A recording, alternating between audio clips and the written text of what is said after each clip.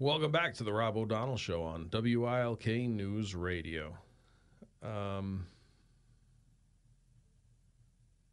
Just looking at a vote that took place in Washington. It says the U.S. House of Representatives voted 422-2 with one abstention to ban Hamas and other perpetrators of the October 7th massacre from the United States. Representative Cori Bush and Representative Rashida Tlaib voted yes to let in Hamas to America, while Representative Delia Ramirez voted present. That's I'm assuming that's the vote that Congresswoman Erin Huchin, who was supposed to be a guest on the show at the 5 o'clock hour today, said that she had a conflict last minute today. Just before the show, she reached out to me and rescheduled for tomorrow. So we'll ask about that tomorrow. But goes without saying. Let me go to the phone real quick, and then I want to finish up on a not a positive note, but a solemn note. We have Elle from Wayne County on Biden. Elle, what's going on? First of all, happy first anniversary. Thank you. Great job for the first anniversary. Now, I want to ask you a question, and then I want to make a statement, okay? So leave me on a couple minutes, okay, or a couple seconds. All right. How many barges are still out in the waters of California that still need to come into port and get unloaded? No clue. Well, in November, I had to drive to Stroudsburg to get one of the supplements I use. Last week, I had to go in 4 stores, and I couldn't get my product, my supplement, out of 4 stores. This is why I'm asking the question. Is Buddha Judge or Buddha doing anything? And I feel that forget the impeachments. I feel that Joe Biden, Kamala Harris, Mayorkas, and Buttigieg should all be made and told to resign for not doing their job and keeping us safe and doing what they're supposed to be doing. I shouldn't have to go to Stroudsburg to get a product or drive to Scranton to get another product because they don't have it where I need to get it, where I've always gotten it. And it's just ridiculous. There's got to be 100 barges still on the water, and we have not heard anything about this for a long, long time. And I really think that we all need to make them resign, and we need to take a vote. I think we should make a change because we definitely need a change. First time in history that we have a joker for a president. And then don't forget, Biden made 2 promises before he got elected. One, he said he'd unite us all, and he also said he would end COVID. So those are 2 big promises that he hasn't done and he can't do. So what's your comment, Rob? I'm just looking up. It looks like the average wait time is 6 days on the West Coast for vessels going into the port now. But there's no comment on how many are out there. It doesn't say how many, though, but it says the average wait time is 6 days. So well, before November, I was having trouble getting that one product. And then I finally got it in, I had to drive to Stroudsburg to get it, but I use that every day. So 15% of the world's goods go through the port of the Red Sea and the port of Hormuz. And going around the Horn of Africa is adding 40 days and $1 million per container to that transit for the ships. And I believe Maersk has halted all ships going through that area because they're tired of being shot at. So that's having an issue with it, which is why China even told Iran to knock it off because their supply chains are starting to suffer. So that could be adding to it again. But we'll see. Before, they kept using the crutch, because of the pandemic.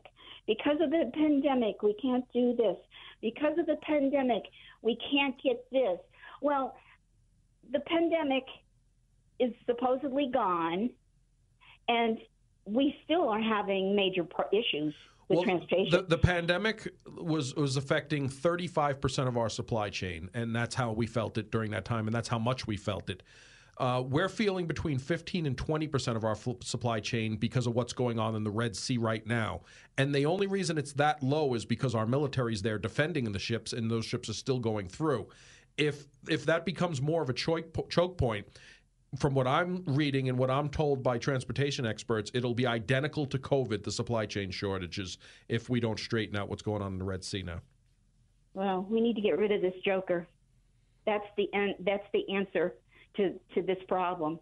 Get rid of this joker and the VP joker. And she was originally responsible for the border, and nobody's bringing her name up at all. I have to laugh about that. Well, there's actually an undercover video out today that says that the administration knows that Biden is in a cognitive decline, and this administration is trying to get rid of Kamala Harris as vice president. So that's an undercover video that came out from James O'Keefe of Project Veritas today. I don't know the validity to it, but we'll see. Usually his stuff grabs a little ground, so we'll see what happens with that. Ella, I appreciate your call. Okay, thanks. Have a great night, and congratulations again. Thank you. Keep a good job. We're going to try. We're going to try. I like the personal connection, knowing a little bit more about these soldiers that paid the ultimate sacrifice for you and I. And there's a story of one of them today. One of the 3 U.S. soldiers killed by a terrorist drone strike in Jordan wanted to make her country proud by joining the Army and knew the risks involved but wasn't afraid to do her part, a pal told the Post. A lifelong friend of 24-year-old Kennedy Sanders said the Army reservist loved serving her country and knew the risks involved with enlisting in the military. She was super brave, her friend, 29, told the Post. She wanted to serve the country and make this country proud. I wanted everyone to know she did exactly that. McPherson described Sanders as her godsister, explaining that their mothers are best friends and former neighbors in Georgia. We all grew up together. We always just called each other sisters, McPherson said. We had so many pictures together as babies. McPherson shared a photo of her and Kennedy as children, smiling together among a pile of siblings and cousins. Kennedy was super goofy, funny.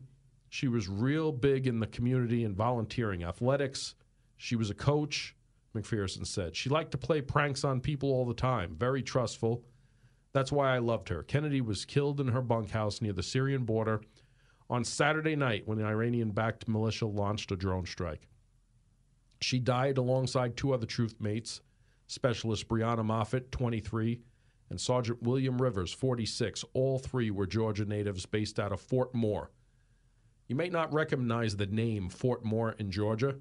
Fort Moore used to be Fort Benning, and it was changed recently due to the name changes. And now it's Fort Moore. McPherson, a Marine Corps veteran, said Kennedy came from a family of service members, including her father, her cousin, and others who served in numerous branches of the military.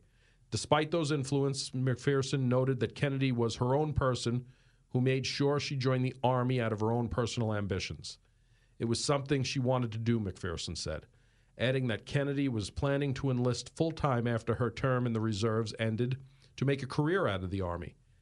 Even though the job came with danger, Kennedy was willing to face them because she loved serving her country.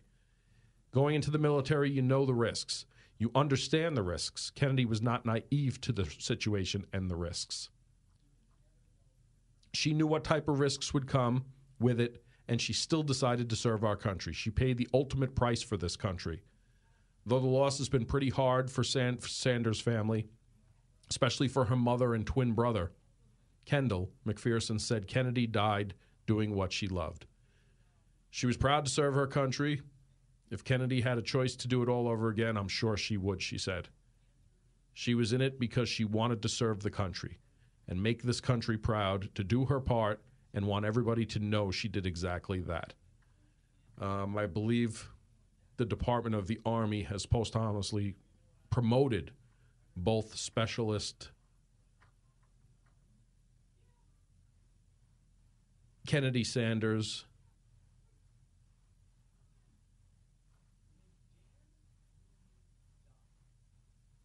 and Brianna Moffett from specialist to sergeant.